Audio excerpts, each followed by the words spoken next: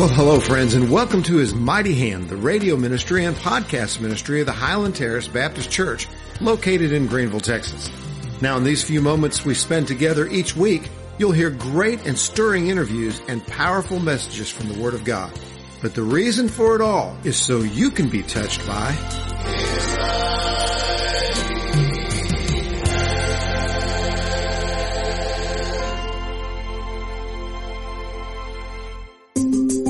Well, good morning, Greenville, Texas, and welcome to another very special edition of His Mighty Hand, radio ministry of the Highland Terrace Baptist Church, located right here in Greenville, Texas. Now, today's message is by Pastor Chet. We've not heard from him for a while, and this is an amazing message. As you listen to this, remind yourself that he brought this message on June the 7th of 2020. You're going to want to invite a friend. You don't want to miss a moment of this one. You might just find yourself touched by His mighty hand. Now here's Pastor Chet. If I were to read this line to you, I bet you could identify the hymn that it comes from. Thine alabaster cities gleam, undimmed by human tears. Does anybody know the author of that line? It's actually written by Kathy Lee Bates. She was born 100 years before me, 1859, and she wrote this song. Trying to remember when she revised the lyrics in 1904, but it first appeared in print in 1895. I remember it was inspired by a trip to Pikes Peak in Colorado. And she wrote the song, America the Beautiful. Thine alabaster cities gleam, undimmed by human tears. And for so long, that was really true of our country. No enemy had ever attacked American soil, which is remarkable for a nation of any size. Almost every nation knows what it is to be attacked by an enemy at one time or another. But America never had, except for our own Civil War. Until, of course, Pearl Harbor, and that was not the continental United States. And then finally, on 9/11 of 2001, we had a horrific attack from an enemy.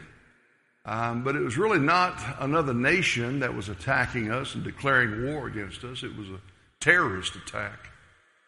And Catherine Bates was just pointing out this remarkable thing that God has really blessed our nation and protected her with these beautiful alabaster cities. We've got beautiful cities all over this nation. You can go and see the skylines and the architecture and the skyscrapers of any major American city, and they're remarkable, beautiful. Never have been attacked as London has. Never has been attacked as Paris has, or other great cities in Europe that have all been scorched by incendiary bombs in major world wars. This never happened here. Isn't that remarkable? It makes you wonder, why has God been so good to us? You know, when I was a pastor in Denison, I actually had the privilege to preach in Belarus several times.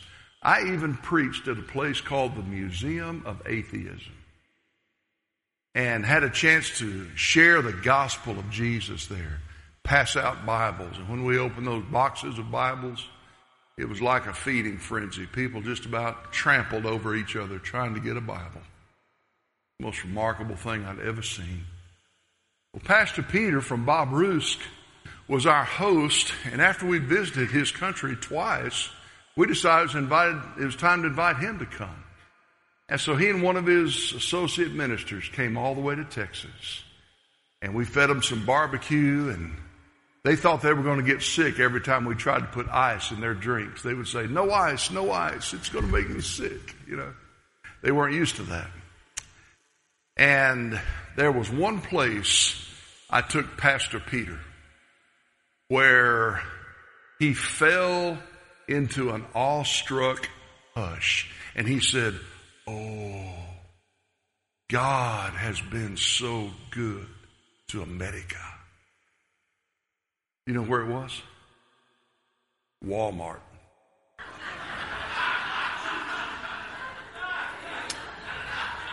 And specifically, do you know what part of Walmart it was? What's the first thing you see when you walk in Walmart? You see apples of every color. You see every kind of citrus fruit. You see onions and potatoes more than anybody could ever eat. You see peppers, corn. It's the produce section. Pastor Peter had never seen anything like that. And he said, oh, God is so good to America. I remember when we were visiting Pastor Peter's home and his wife sent him out to find an extra loaf of bread to feed our group. You talk about humbling. Sit down in the home of some Belarusian hosts while they try to feed your group from their meager supplies. I don't know how far he walked and where he found it, but he came home with a little loaf of bread that helped to supplement our meal. You talk about humbling. I want to share a message with you today. And by the way, we're not going to make it back to John again. And I hate that because we're in the incomparable John chapter 10. And then we're going to move on into John chapter 11, where a fellow named Lazarus is going to have an amazing experience. That's what's coming when we get back to John. But you may remember last week I took a diversion from John to the Old Testament for the sake of our building vote celebration. And I ignored something that made me really feel irresponsible as a pastor, and I want to address it today. And that is the situation that our nation finds itself in. Because no longer can I really honestly feel that we can say our alabaster cities gleam undimmed by human tears. Our nation is broken. And our nation is in trouble. And our nation is weeping from coast to coast this morning because of an internal disease that nobody really knows how to fix. It's complicated.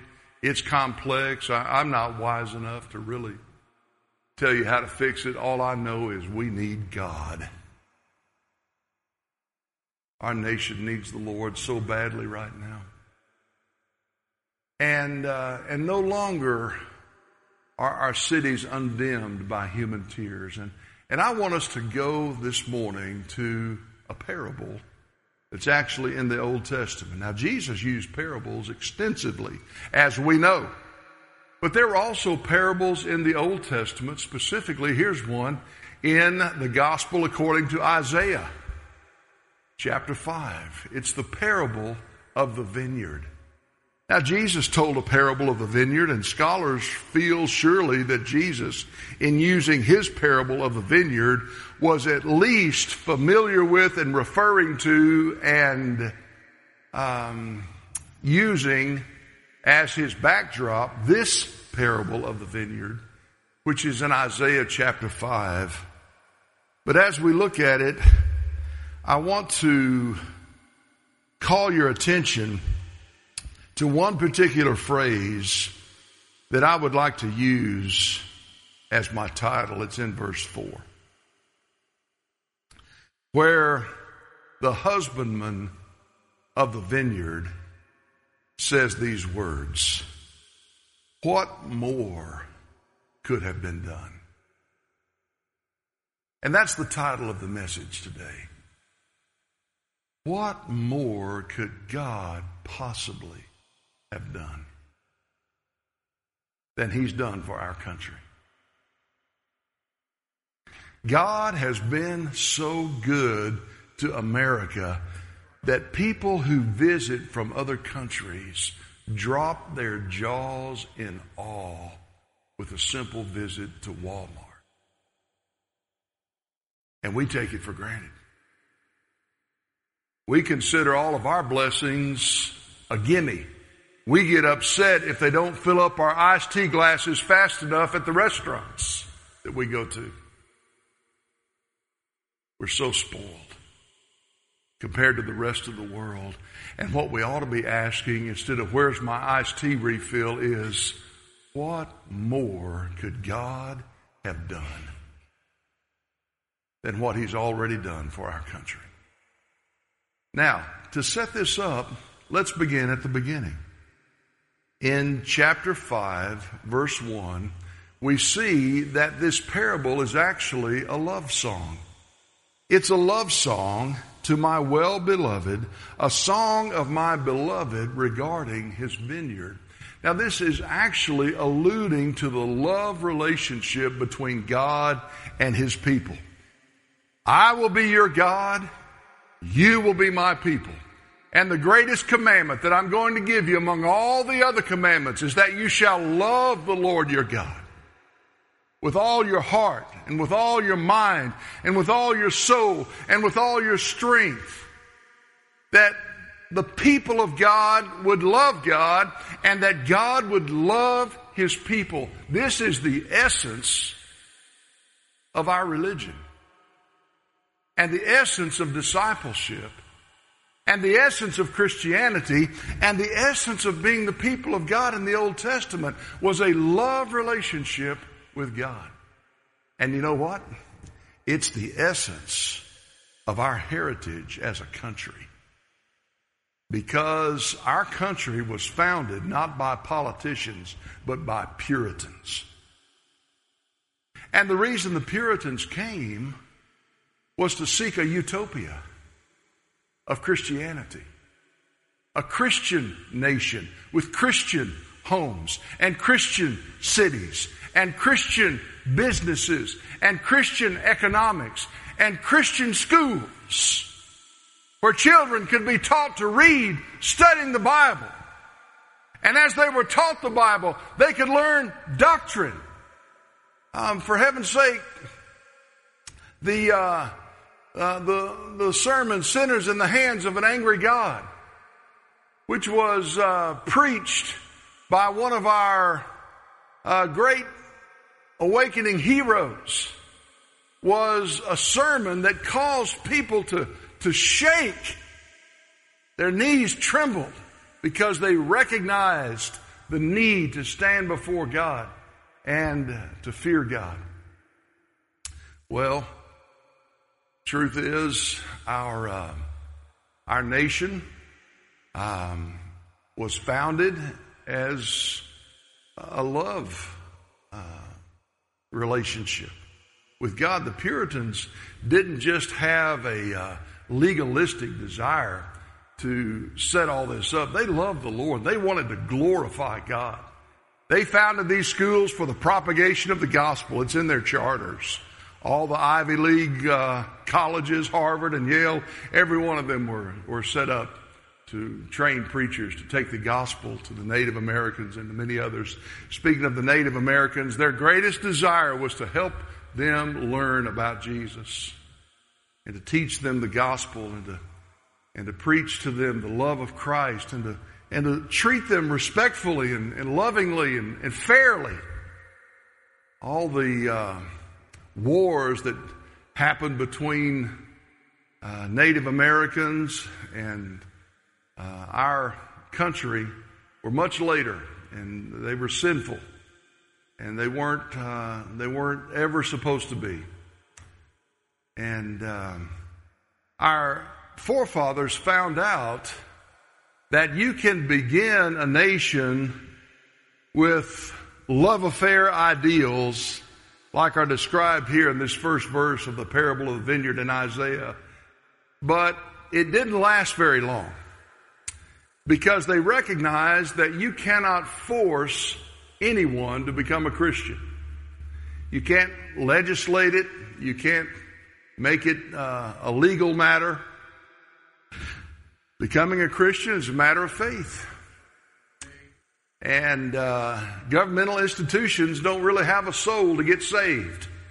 They're only as Christian as the people who run them.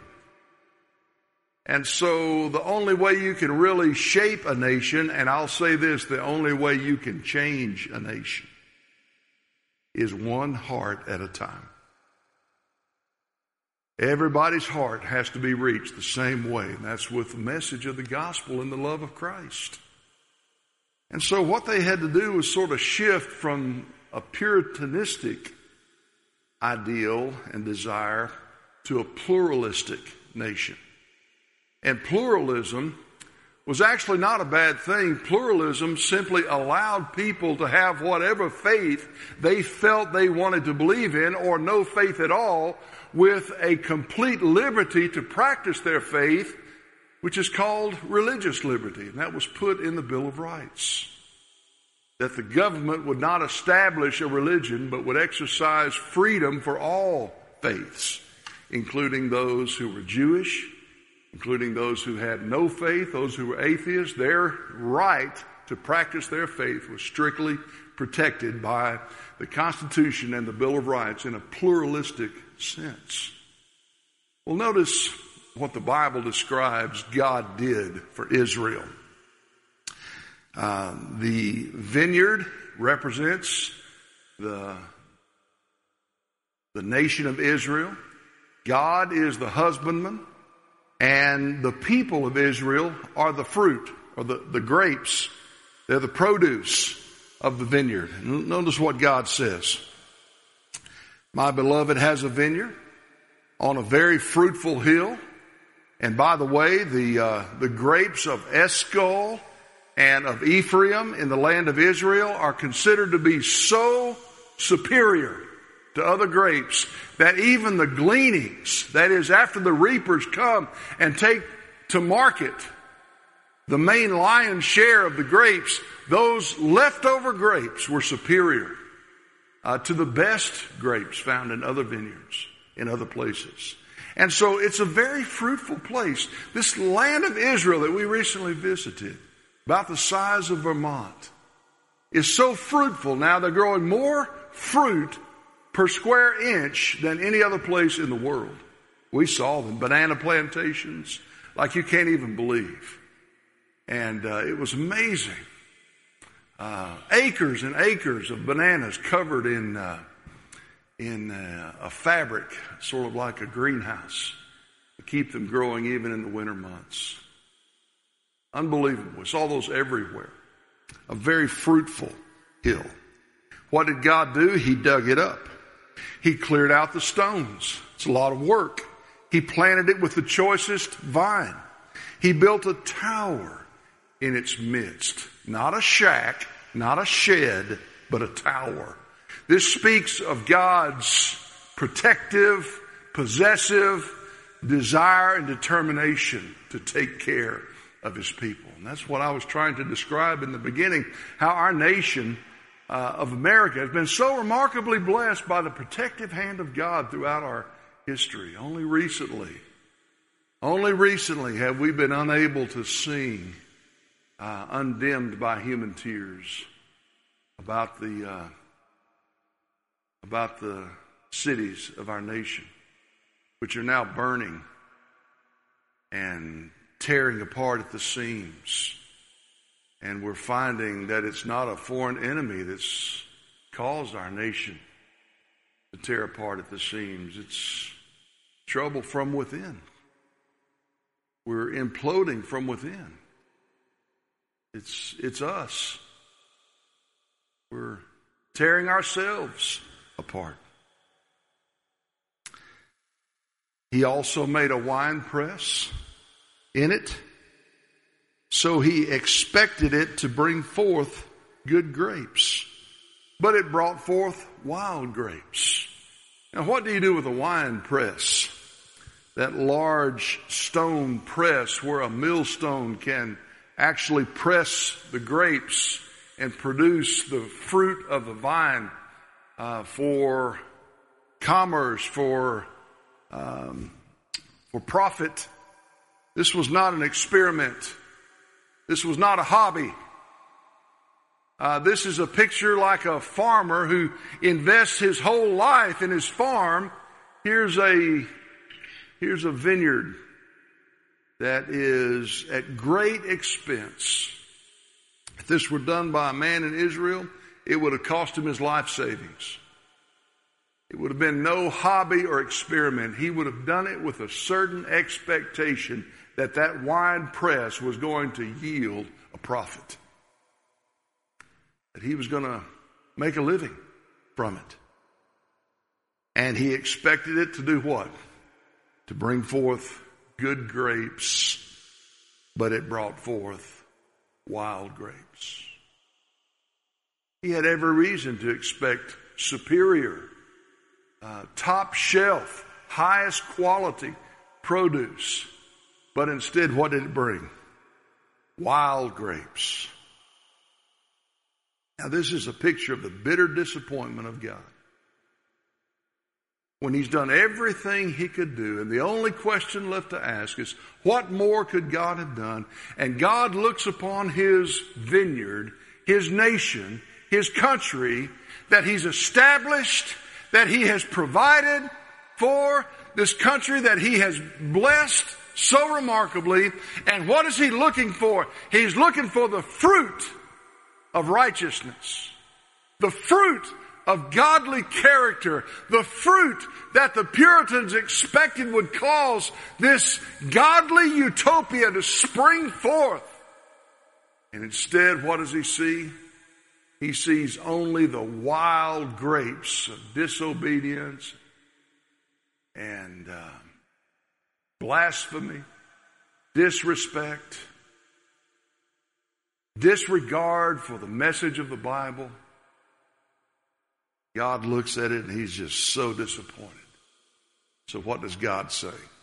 Verse 3. Now, inhabitants of Jerusalem and men of Judah, judge, please, between me and my vineyard.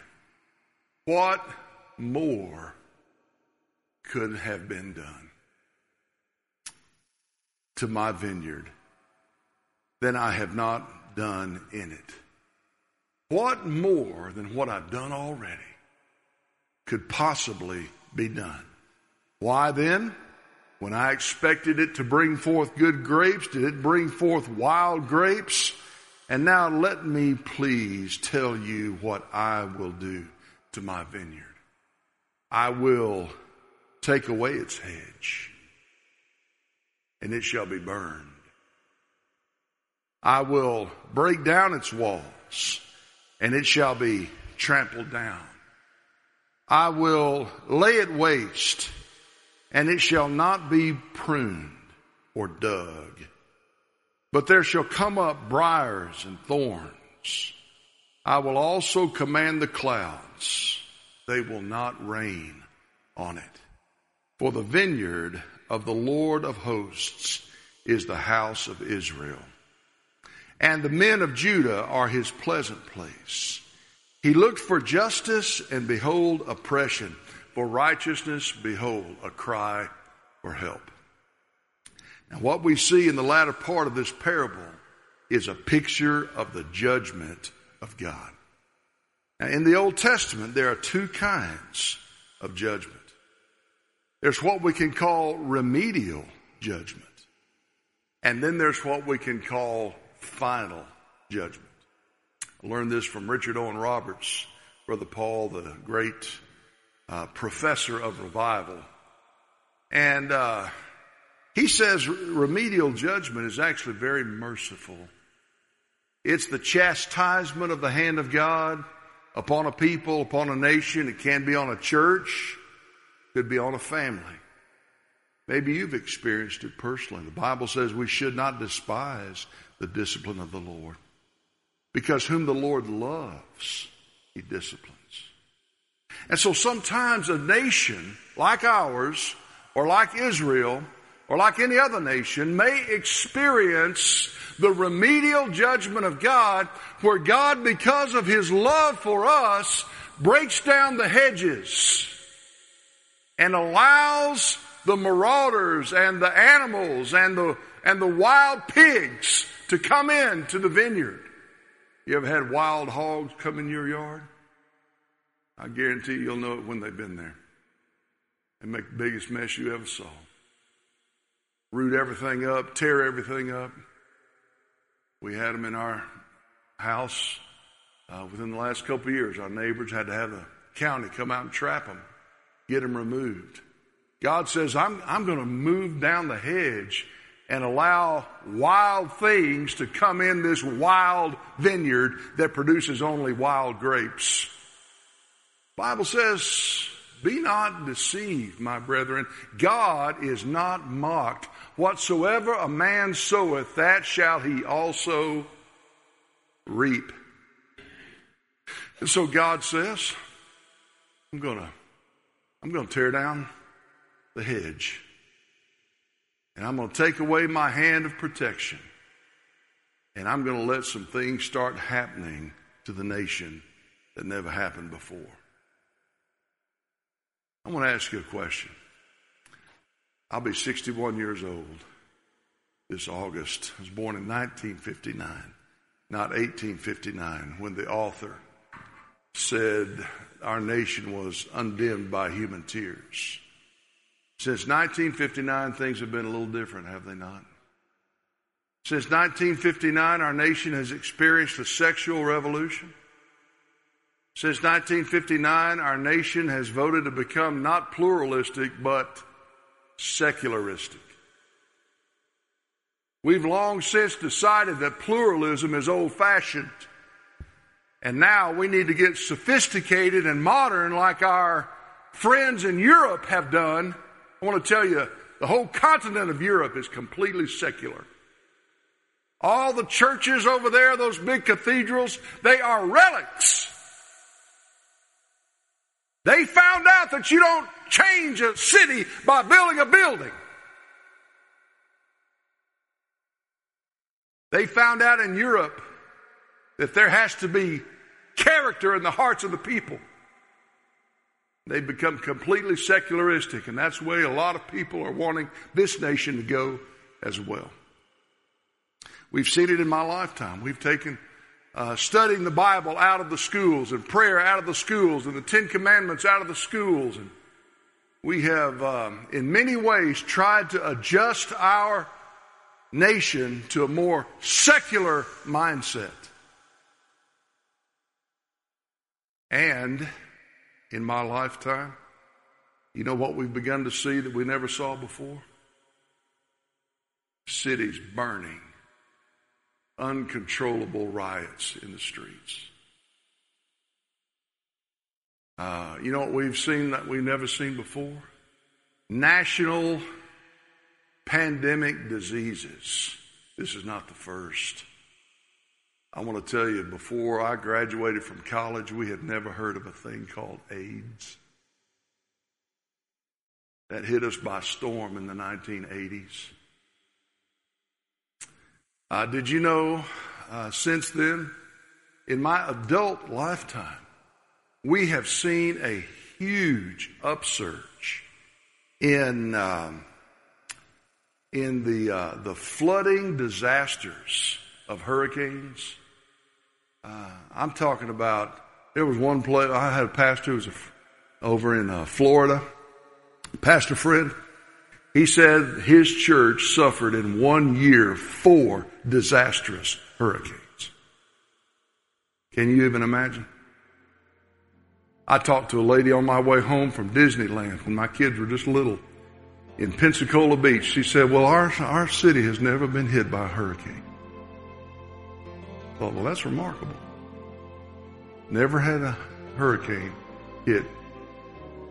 Less than 6 months later, she couldn't say that anymore because one of those big hurricanes hit her like a bullseye.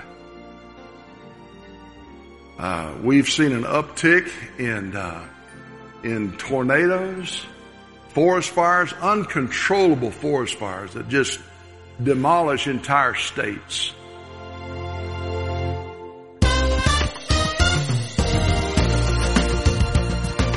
Thanks for listening today to His Mighty Hand, the radio ministry of the Highland Terrace Baptist Church located on Joe Ramsey Boulevard, right here in Greenville, Texas.